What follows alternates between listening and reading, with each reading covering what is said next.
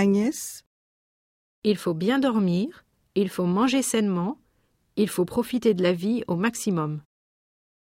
Philippe, Il faut faire du sport, manger équilibré et il faut dormir beaucoup.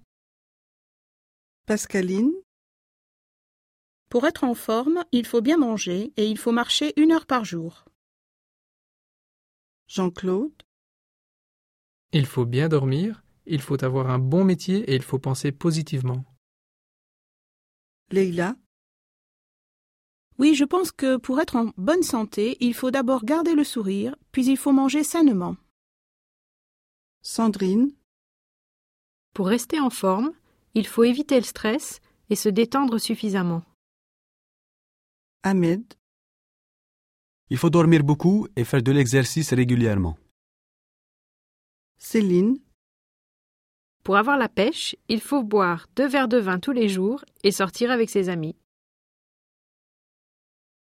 The Open University. For more information, go to www.open.edu/iTunes U.